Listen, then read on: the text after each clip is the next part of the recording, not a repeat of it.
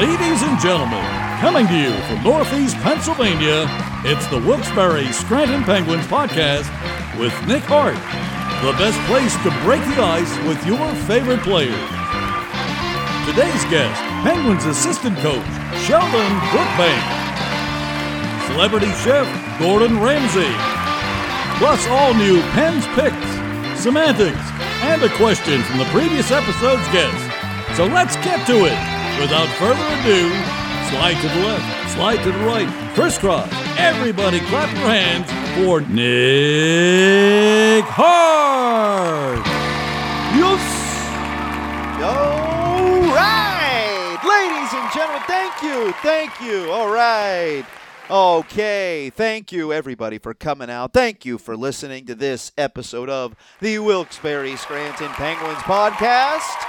Yes, thank you. I am your host, Nick Hart, and we have another tremendous show lined up for you good people out there, starting with our first guest. We have shuffled past the Penguins locker room to the Wilkes-Barre Scranton Penguins coach's office to get assistant coach Sheldon Brookbank on the pod.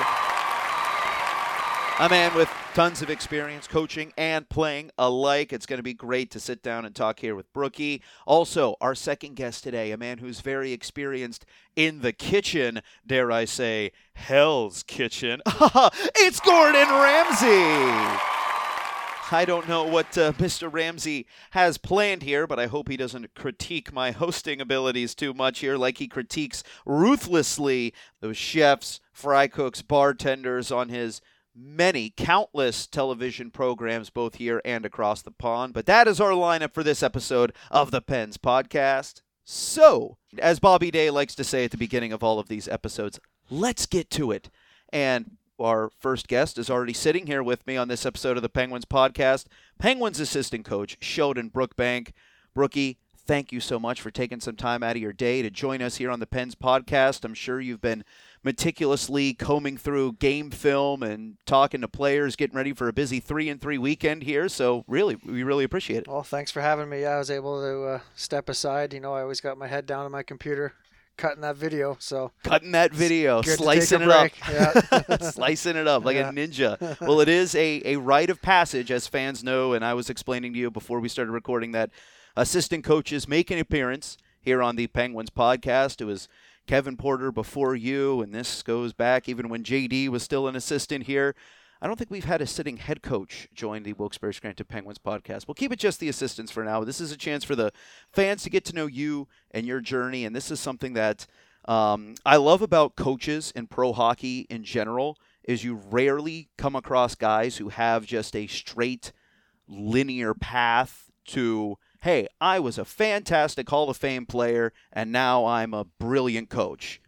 Rarely do you see that. Yeah. You encounter a lot of coaches that have gone through long and winding roads or different paths to get to where they are today, and you are no exception there. You're a guy who grinded your way up from the ECHL to the AHL to the NHL. You won a Stanley Cup. Before that, you were undrafted, just a Sasky kid playing in the SJHL. I guess I'm going to come out with the heavy-hitting questions right out of the gate, but when you look back on the career that you were able to put together, what does that mean for maybe who was a young Sheldon Brookbank growing up in Saskatchewan to put together everything you did? Yeah, sometimes you look back and you're like, geez, wow, did that really happen type of thing? But, you know, at the time and while you're in it, you're like, this is happening. It's not like, it's just kind of like part of who you are and what you're doing. You don't really overthink it, but then every now and again you kind of look back and think, geez, I guess I did play there. That was a pretty good league I was playing in there, you know, but it was okay. Yeah. You just get so used to it and, it just becomes just the norm for you. So, but definitely have the odd moments now where other people kind of remind you of what you did sort of in your career. So 16 years pro, I think it was. At any point during that time playing, like you say, you're going through, it's your day-to-day, it's part of your life, but did the light bulb go off at any point? Like, yeah, coaching is probably going to be for me whenever I hang up the skates? Or did you just kind of stumble into it? It did once in a while because I was kind of the guy, and I'm sure a lot of coaches tell you this, like, when I'd be training back at the University of Saskatchewan in the summer, we'd do our workouts, then we'd have ice in the afternoon, and we'd go out there and there wouldn't always be someone to run the ice, and then guys would be like, what are we doing? And I'd like, eventually I'm just like, just give me the marker. Here's what we're doing. I'll put together some drills. Yeah. And then I did that even in when I was with Chicago. If the skills coach couldn't make it that day, the strength coach knew that I kind of knew like what was going on. He's like, hey, do you mind running the practice tomorrow? So I'd be like once or twice a week running the practices. Like, yeah, here, I got it. We're going to do this. Really? Like, when you were playing with the Hawks? Yeah. Wow. So it was like something I was like, yeah, it's definitely in the back burner, but I don't think there's any player that's going to tell you like, oh yeah, I'm going to be a coach. Oh yeah, day. no. you will never hear a player straight up admit it, no matter how many of his teammates say like this guy's destined for coaching, or how many coaches say like he's got a brain for it. You ask the player, they're always like, never. Nope. They're just worried about the next game, next shift, whatever it is. Yeah, so I was the same, but I definitely just fell into the role in the off season, like in the summers, and then at the end of my career, you're trying to figure out exactly what you want to do, and opportunity came up and I jumped on it. Snatched it up. Yep. Snatched it up. You were a coach in Rockford, up to Chicago. Now you're here with the Wilkes-Barre Scranton Penguins. And your arrival here with the black and gold, Brookie, has ushered in, I don't want to say a new era, but it's ushered in an old era, a throwback that I have been reveling in this season. This year, we have seen the return of the bus movie. And you've been a guy who's been I guess driving that bus, for lack of a better expression there, to get movies playing on the bus again. We've been in an era now where everyone has their own iPad or laptop or phone and noise-canceling headphones. Everyone just does their own thing. Mm-hmm. We've lost out on the days where you'd throw on a movie or two during a trip and everyone be watching the same flick or something like that. You brought it back this year. Are those some of your like cherished memories of going through? I guess I'm an old school traditional kind of guy. I feel like every hockey season should start with Slapshot on the bus. That's where you start. That's where I was like, all right, who's got Slapshot? Like, let's go. They're like, no, you can rent it or you can put it on through the HDMI and all that. So I'm like, okay, fine, I won't go buy it, but like we got to start off with Slapshot. Yeah. And so that didn't happen because it didn't work on that first trip. No, yeah.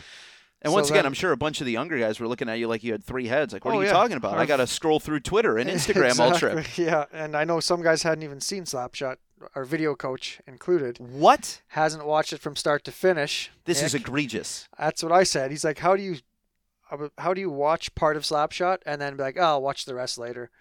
Yeah, it sucks you in. I'm like, let's go and finish it. But anyways, yeah, so I also feel like it's kind of like the rookies. That's part of being a rookie. Go to the bargain bin. I don't know. They're hard to find, DVDs or whatever. Now we can stream it and everything. But they brought some DVDs. They did. To their credit, after much urging, some DVDs did find their way onto the bus. Where they tracked down the DVDs, I'm not sure. And half of it is we up in the front of the bus don't want to listen to all these guys talking, playing cards, and they don't want us to hear them either. So I'm like, let's put on some background noise, have a couple laughs, so. I remember when I first started here, my first year was the 15-16 season, going on bus trips, and Tom Kostopoulos was the captain back then, who was another old school guy, and he made sure, like, hey, rookies, pick up movies. There's a Red Box. Here are the 4 Red Box locations by the practice rink. Just pick them up, drop them back off whenever we get back from wherever we're coming from. And then just over time, that faded, like I said, with technology, everyone having their own stuff that they're worried about. And then, much to my unexpected delight, they've made a return. And every so often, and that's the thing, you still have your own stuff. Yeah. So if I'm like busting out some work on my laptop, can focus on that. But if it's like, no, I got a free minute or a free hour, free 2 hours. I want to check out. Pick my head up, watch Role Models. It's like exactly. This Rules. Yeah. Harold and Kumar, some Jason Statham movies. Yeah. We've been killing it this year. We've had them all. We haven't done Slapshot though. No. Which to you is a requisite. What about Bob? That was a good one too. Nobody saw that coming. How many of these young guys do you think have A, actually watched a Bill Murray movie to completion, and B, knew what the heck was going on? I know. I think it was John Lizotte after he'd never seen it. He's like, great call on the movie. Whoever picked that one. Really? Yeah. Oh, I'm glad it won them over. Yeah, it got somebody. Because you never know how some of those older films are going to be received. No. A different, drier sense of humor. Exactly. It's not Step Brothers, which is an automatic crowd pleaser or something like that with these guys. What about Bob? Won over John Lizotte. Classic. Yeah. Love it. Yeah. I love it. So the bus movies are back, Wilkes-Barre Scranton Penguins fans, and you can thank Sheldon Brookbank for bringing that along. I'm sure there were many long bus rides during your early days in pro hockey. I mentioned before that you were an undrafted guy, didn't even play major junior, but had to go from the coast to the A to the NHL. When you were in the American Hockey League, you turned out to be a pretty dang good blue liner too. You won the Eddie Shore Trophy one year. Yep. At what point in this battle, if you will, to make it to the NHL, do you go from having a mindset of, hey, I'm playing pro hockey, going day by day, to thinking like, no, I know I can play in the National Hockey League and I should be in the NHL? Where does that kind of switch flip over the stages that you go through? Yeah. Well, when you're young, you always believe and dream that you're going to play in the NHL as a hockey player. Mm-hmm. You don't always truly believe it deep in your heart, kind of thing. And then well, realistically, the odds are stacked against you. Yeah. There is a 1% of the 1% that can play professional hockey, and then on top of that, make it to the best league in the world. And like you say, as much as you believe in yourself, you know that it is the elite of the elite that make it all the way to the top. It is. And you start to play with guys, whether it's in Cincinnati where I was, or Milwaukee, who are good players, and you see them go up and have some success, and you think, well, geez, I could probably survive a game or two up there. And then the big turning point for me was my brother actually made it through. He got in there and played some NHL games, and I'm like, well, I'm playing in the NHL now. That's happening. Yeah. So that was my big turning point there. Kind of those years there where I saw other guys go up and do well, and then my brother like breaking through. I'm like, okay, I'm not scared of this guy. I'm going up there. If he can do it, yeah. I can do it. Yeah. For those of you listening and don't know, Sheldon's brother Wade Brookbank played for the Wilkes-Barre Scranton Penguins a couple stints here with the black and gold here in Northeast Pennsylvania. And I remember during your introductory Zoom press conference, we asked, hey, have you gotten any tips from your brother as to what to do, what to see, how to handle yourself out here in NEPA? And you said one of the main tips that he gave you was just to talk to Dennis Bonvie, because he's the mayor around here and he'll know where to go. Have you exchanged text with Bones at all since you got out here? I have, yeah. And he's helped me with a few things get started. And then I actually run into him at the games every now and again. Oh, yeah, because he's a scout with Boston. Yeah, so when Providence comes to town, he's always there and he pokes his head in. So we've had some chats here and there. And, he's been good. He's a good fella. How have you enjoyed your time in Northeast Pennsylvania? It's been good. Yeah, it's a nice little city, and I think the organization's ran very well, and that was definitely part of, me coming here. After talking to my brother and other people, he's like, it's a good spot, so he enjoyed it, and everything's been good in that sense. It's lived up to the hype that your brother set for you? Yeah. Yeah. Mm-hmm. A little bit of a far cry from Chicago, though. We definitely have our gems out here, our places that we love, but Chicago is one of the premier major North American cities, and you got to spend a lot of time there either as a player or, as we mentioned before, as a coach. What was it like to be a part of those Stanley Cup runs, those great, iconic teams for the Blackhawks franchise in that city where it really seemed like everybody caught Blackhawks fever? Yeah, they definitely care about their hockey team there. It was a great experience. I came to the Blackhawks. I was age 31, so I was kind of a seasoned pro at that point. Yeah. And I held myself at a pretty high level as far as, day to day, how to prepare and how to, go about your business each day at the hockey rink. And then when I got to Chicago, I was like, wow, these guys are taking it to the next level here. So I really learned a lot from those guys. Just they never took a moment off of anything, those top players in Chicago, and that was something I always remember about them, whether it's just a practice, a pregame skate, the game. It's like everything mattered. Locked in at all times. Locked in all times. You give them a bad pass, they're like, that's not good enough. Yeah. You know what I mean? Or if it's not a great pass and they don't hit it as a one-timer, they're mad at themselves. I got to be able to hit that. So they strived for perfection the whole time there, and that was a big reason why they had so much success, in my opinion. And the city was great. They really laid out the red carpet for us, and the parade and everything like that. So it was it's still good to me, that city. Winning the cup, though. Yeah. I guess the easy question would be like, what was that like? But we all know that had to be just the greatest experience in the world. So what do you remember specifically about the moment when you got a chance to get your hands on Lord Stanley there?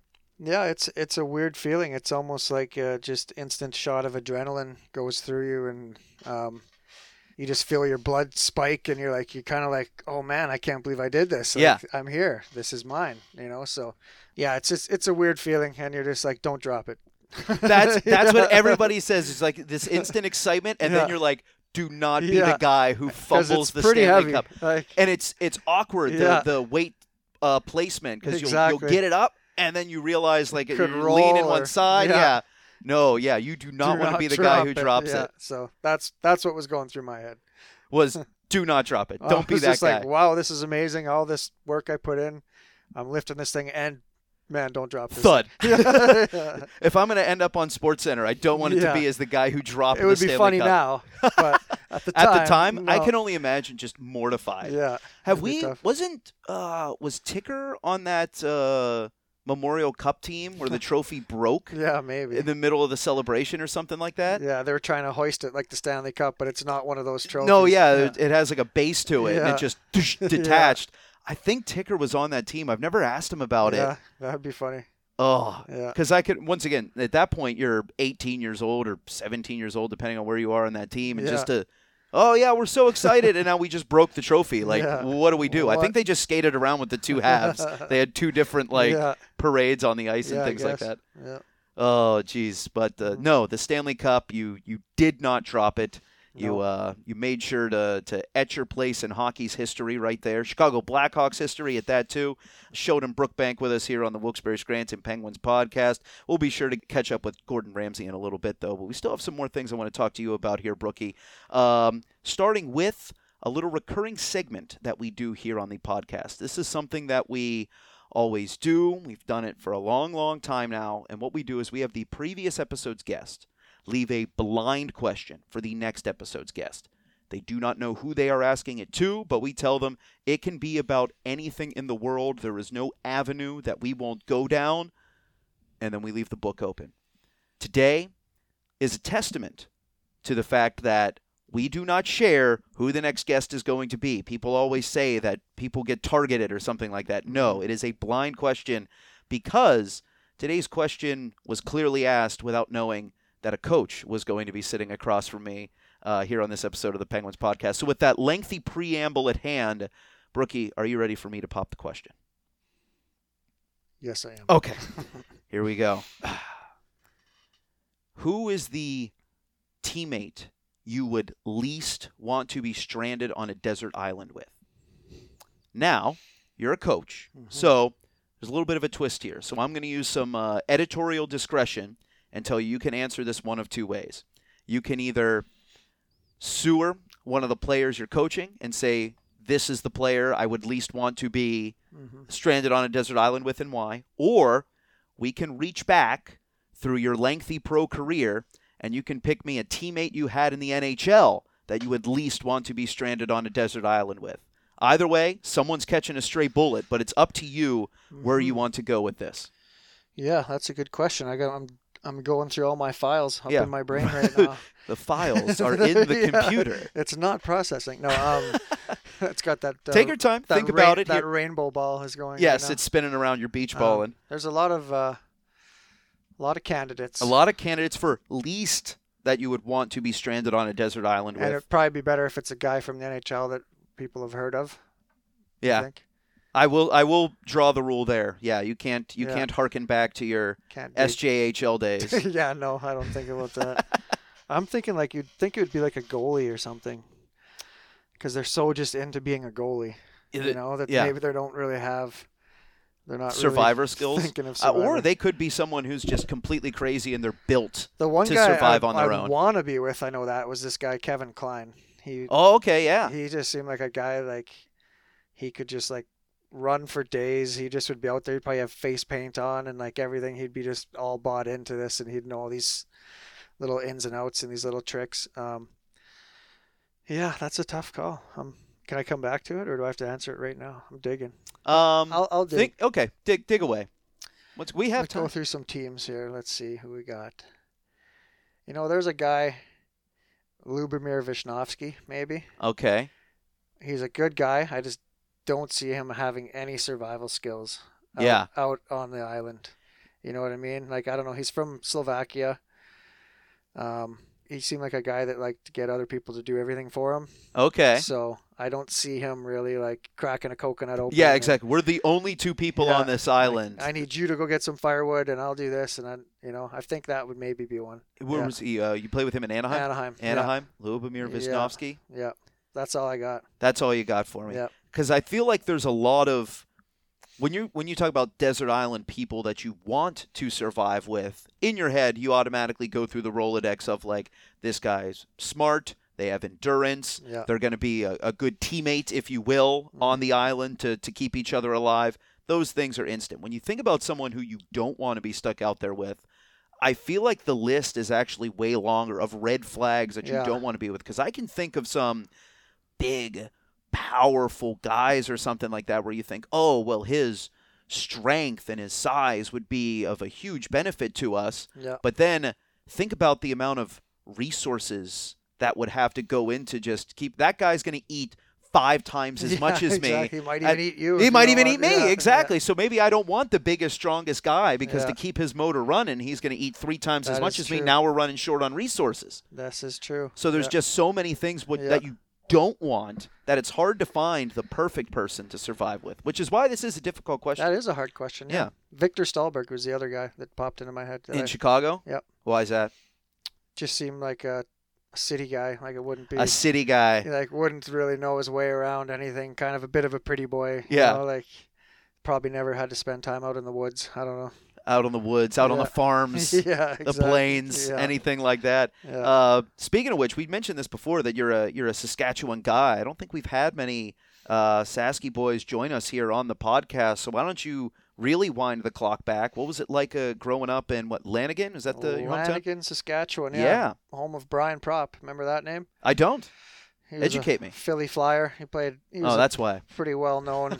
Yeah, I guess wrong area for that. But he was like our claim to fame growing up. Well, Bobby Bond, never hear of him? He was the guy. He scored overtime goal for the Leafs with a broken leg. Yes. He broke it the game before. Played on the broken leg. Wins the Stanley Cup on a broken leg. That's Lanigan, Saskatchewan. Right okay. There. So there's a claim to fame that I can identify with. No, it was small town, so a farming town. Mm-hmm. There's a potash mine, and there's a farming town, 1,200 people. There's no traffic lights or anything like that. You got your hockey rink, you got your post office, you got your bar. That's how singular, small towns, by the way, singular. Yeah. That's how the towns are there. You have those 3 things, and then whatever you branch out from them depends on how big your town is. So, there's a strip mall and blah, blah, blah. And it was a lot of hockey. It was hockey, baseball, school, minus 30. You play outside until your cheeks, you couldn't move your cheeks anymore. You couldn't even smile, your icicles in your eyelashes and stuff. And, it was basically hockey in school, and then the summers baseball and water skiing at the lake. That's kind of water skiing at the lake. Yeah, it's a bunch of it's farming, and then half of it is lakes. Like there's 100,000 lakes in this province. It's a big place, and fishing, water skiing. That was basically what we did in the summer. Just grew up in a pretty simple life. Worked a lot of jobs in the farming industry and stuff like that, and really just kind of teaches you how to work hard and not complain about stuff. And it's minus 30. It's like we're walking to school. So I don't know what to tell you.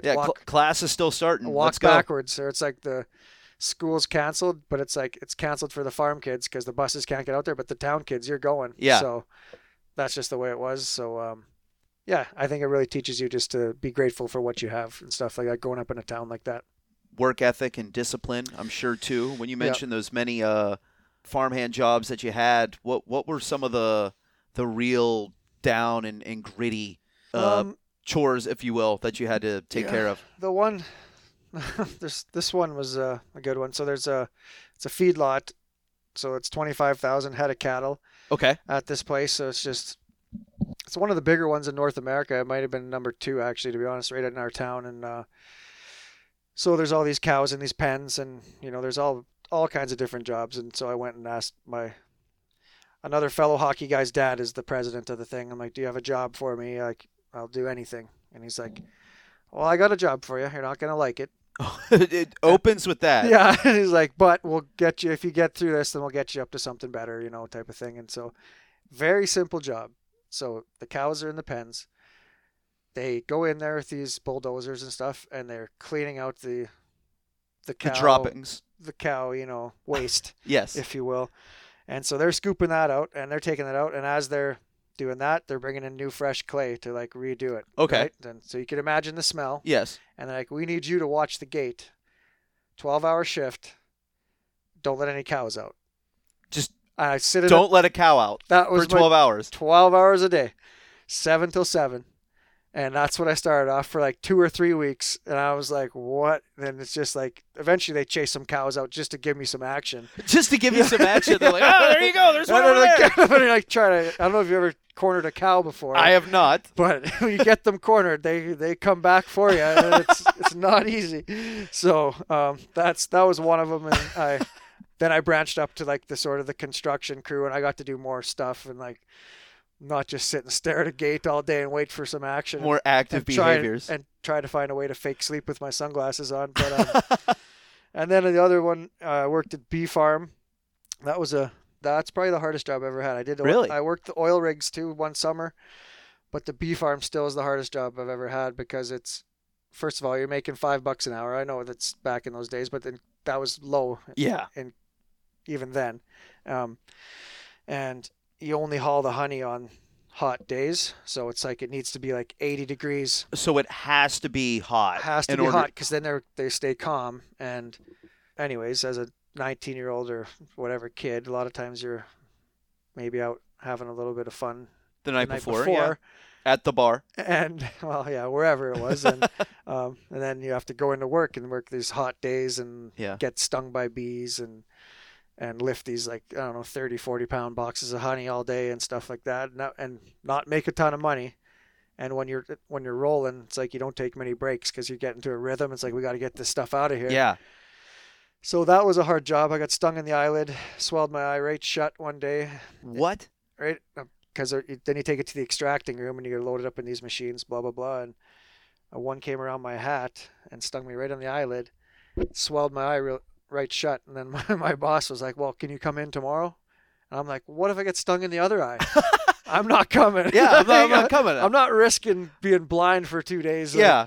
Sitting in there. I need 2 eyes to show up to work. We were so ruthless. We'd sit there. It'd be me and my 3 good buddies working in this room, and we would just fling bees at each other. Or walk by a guy and just rub it on his neck, and it would instantly sting him right on the neck. Oh, yeah! You guys were ruthless. Oh yeah, so that was a hard job, that one for sure. Were you in the full beekeeper getup when too? You're out in the field, you're in that full beekeeper getup, yeah. And you got the smoke, and you smoke the stuff out, and it's a hard job. I appreciate honey, I'll tell you that, because those bees. You don't waste a drop of honey now. Bees work hard for that stuff too. So yes, definitely. Yeah. So you're in the full beekeeper get up. How did the one get in your eye then? No, that one was in the extracting room. So when you go in the extracting room, you just wear a t-shirt and jeans, and they're a little more like the bees are. You push them down to the bottom side of the box, and you keep them and you leave them in the field, but some of them come back. So yeah, and this guy was. They're a little more out of sorts in there. They don't know what's going on. So yeah. If they run into you, they just sting you. Yeah, basically. They're just But yeah, that was a interesting job. And you said it had to be a certain amount of degrees, so hot too. So you're in the full get up on a hot day, and you're grinding out there. Yeah. And that's why you say too the rhythm, but you just want to get out of there. Yeah. Because you want to get into probably some air conditioning, or at the very least out of that suit as quickly as you can. Picture the bees, chaos, and all that stuff. And we actually ran into a tractor one time with a full load of honey. After I wasn't driving. My other guy was driving. I'm like, I think you're following him a little too close. We're on a gravel road, so it's just dust everywhere. He's like, no, we're good. I know what I'm doing. And I was like, all right. No more than 2 minutes later, big tractor right on the road. Run right into him. Bang. Honey boxes, bees everywhere. Cops come. They take a look. They're like, you guys got this under control? As the bees are going everywhere. They're like, all right, see you later. They wanted no part of it. The police don't want anything to do with this bee swarm. I should have got danger pay for that job. I never did. You should have. Yeah. Like you said, you could have gone blind for 2 days. I think we were just high school kids. Now I look back, it was just a high school summer job. Yeah. So we just were like, we need some money. Let's go. We need some money. Yeah. $5 an hour. Yeah. Let's go. Yeah. So. You're the first person I've ever met who's done beekeeping. Yeah. That's not a very common summer job. Usually you hear people like, yeah, I was a lifeguard at the pool or something, or, I waited tables or something like that. I was beekeeping. Mine's like beekeeping, oil rigs, and feedlot. And feedlot. Yeah. Watch the gate. Watch the gate. That's awesome, though. But like you said, that's the kind of stuff that builds character. Mm-hmm. And I'm sure provided many a life lesson that's then translated into an incredibly successful professional career. You're now a coach here with Wilkes-Barre Scranton. How's everything been going back in the coach's room? I know we're now months into the season at this point here, but you're the new guy coming in. JD and Kevin Porter already had a relationship with one another. I know for a long time it was industry standard to only have one head coach, one assistant. Mm-hmm. Most teams added 2 assistants. We were among one of them. Pandemic threw everything out of sorts, so it was down to just JD and Ports. Mm-hmm. And now we're back to running with 2 assistants here. How's everything been chemistry-wise, if you will, back in the coach's office? Those guys have been very, very good to me, very welcoming. And, they're 2 really hardworking guys. So, we're always just, focused on the task at hand. And nobody's really dogging it in there unless maybe it's me. I don't know. I don't feel like anyone's dogging it in there. So, they've been good. And obviously, the results haven't been exactly how we wanted them, and that's the real hard part about coaching is when you don't have success, you really take that hard. And I know it's not easy on us, but we're trying to just keep pushing, forward. We're trying to help these young guys, achieve their dreams, and that's a big part of what this is we want to see these guys live out their dreams.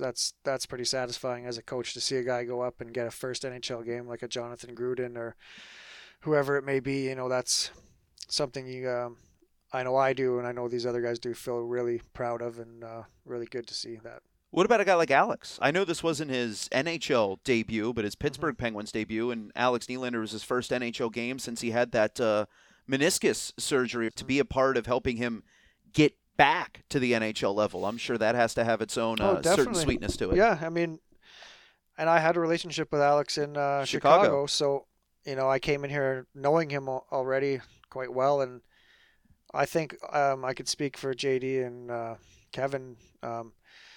We all really want him to do well. He's a good kid, and so we're all trying to help him, play the right way, because there's holes in his game, just like anyone that we see, and so we try to help him with that. And it might not just be Ports, it might not be JD, it could be me one day. So when he goes up there and he does the right things, you feel very proud of that, and you watch the games different. You're really rooting for the guy out there. You see Crosby and all right, Crosby, like, come on, Nylander, let's go, get that puck in, type of thing. It really does change the viewing experience, because I know back when, let's say I was growing up watching the Pittsburgh Penguins, there's a lot of Mario Lemieux, Jaromir Jagr, Sidney Crosby, Evgeny Malkin cheering for these guys. And then you have the guys maybe in the bottom of the lineup that are cycling through, call-ups from Wilkes-Barre. Does this guy stick? Does he not stick? Whatever.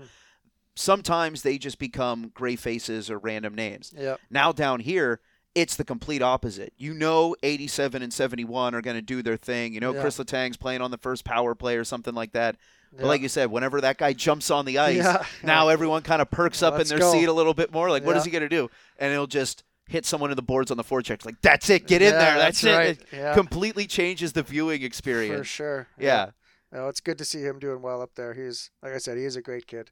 Yeah, he's really taken to, I think, a lot of the instruction that this coaching staff has given him. Even going back to last year when the Penguins acquired him last January of 2022, he came in, like you said, maybe holes in his game. There are very few, if none, perfect players playing here in the American Hockey League level. But he was very receptive to what both JD and Ports were telling him, instructing him, setting him down, going through tape. And that's another thing that you like to see a guy get that step back up to the NHL, someone who is willing to sit down, open his ears, listen, and put in the work. And I think that's something that can be said about a lot of the players back in our locker room is that there is no shortage of effort with this Wilkes-Barre Scranton Penguins team, which I think partially makes it a little bit more frustrating that the results haven't been there lately, because game after game, the tank is emptied. There's not a lot left behind in these games, and that, I'm sure, gets frustrating as a coach too, to see the effort level that you'd want from a player, and it's just for whatever reason not translating. No, it does. It's like you said, these guys are giving it everything they have, and it is tough when you go out there and you give it everything you have. Everyone plays, as close to their top level as they can, and you still come out with a 2-1 loss. It's hard to go in there and talk to guys, and for JD to go in and talk to them, it gets tough sometimes, but you have to just keep pushing forward, and eventually these things usually start to turn, and they usually start to change with that effort, and it just hasn't gone that way for the last month or so for us, and that's what's hard. But that's also the lessons you learn as a pro, as a young kid, and what it takes. Like, geez, I thought I was giving it everything I had. Maybe I have 5% more, or maybe there's a moment I could have did something better. So it's all part of what you have to go through in sports and pro hockey specifically. And, I think there's always something to gain through any situation. So I think these guys are going to learn a lot from this one way or another. Always something positive to take out of it. And speaking to a couple of the players back there, asking them like, hey, with these efforts that you guys have put forth, with all this hard work, this blue-collar, intense style of play, how difficult is it not to get discouraged when it's not necessarily translating into victories?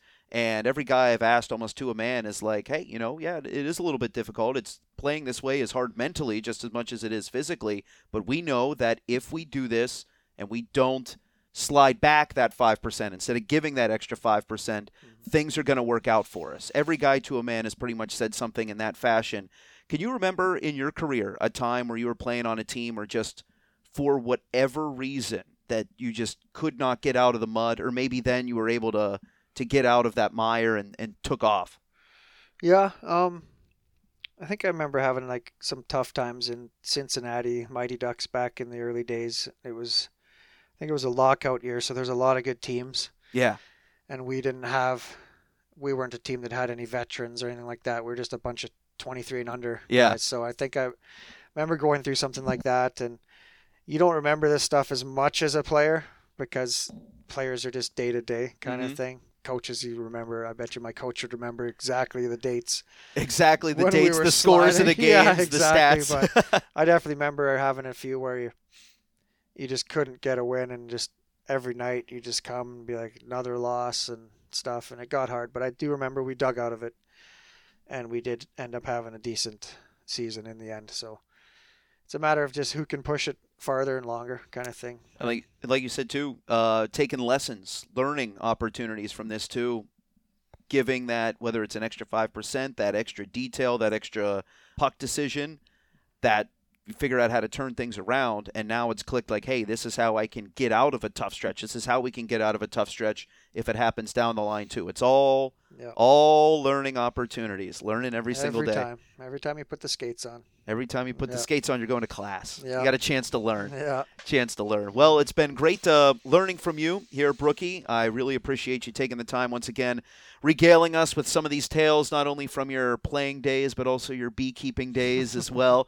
But before we conclude this episode of the Wilkes-Barre Scranton Penguins podcast, there is one more thing that we have to do, and it is the way that we end every single episode of this podcast. Brookie, it's now time for Penn's Picks. Penn's Picks. Brookie, it is at this time in the podcast where I ask my guest to provide some sort of shout out, some sort of plug, some sort of recommendation that you can give our listeners, just something that you feel that either lifts your spirits or has captured your imagination, something that you just feel deserves a shout out, some credit. Maybe not enough credit is given to this thing, person, what have you. This is another completely wide open scenario here. So it could be anything. Anything. What is your Penn's pick?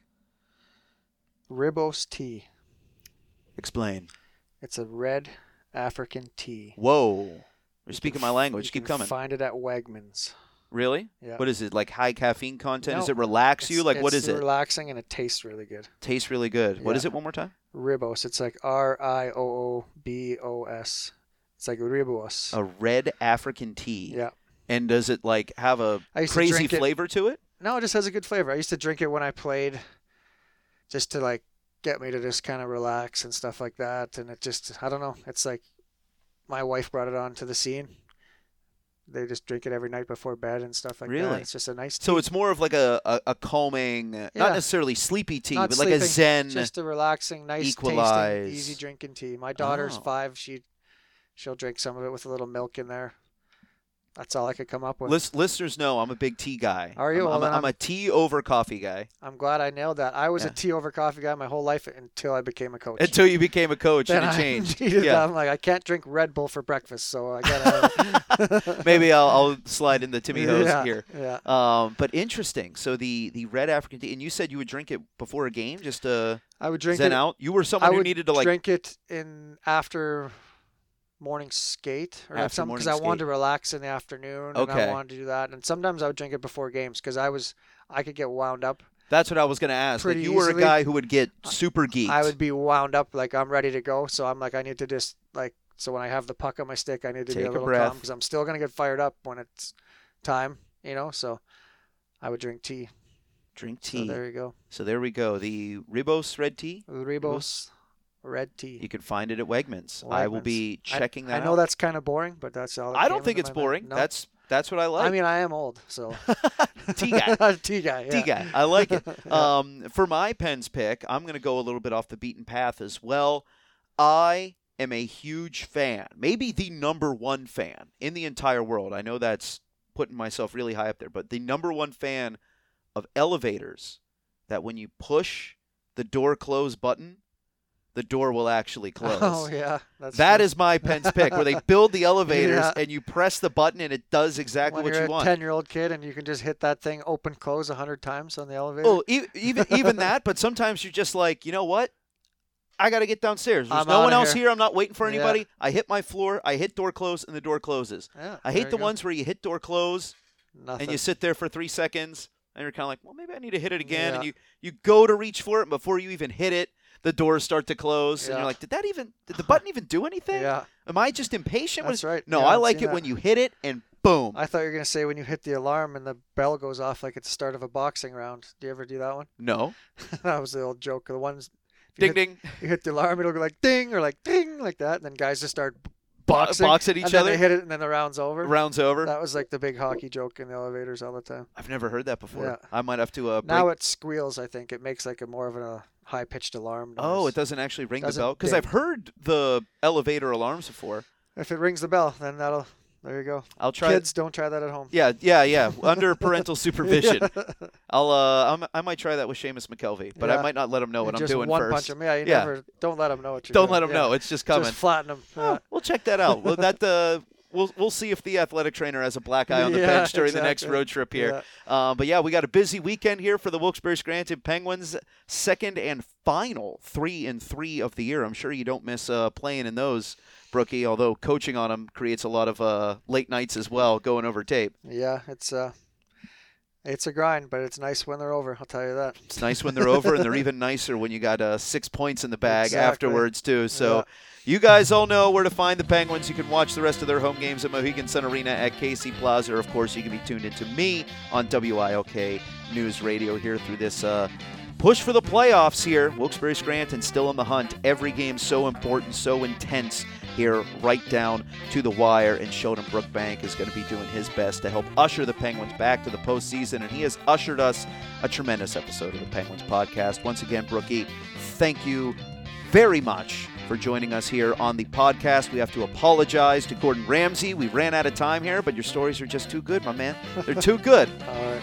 Thanks, Hartsey. Go Pens. Go Pens. You heard it right there from the man himself. We will be back in 2 weeks with a new episode of the Wilkes-Barre-Scranton Penguins podcast. Sheldon, I'll be sure to get a question from you for our next episode's guest, but we got some time until then, and so I will bid you adieu. Thank you all for listening.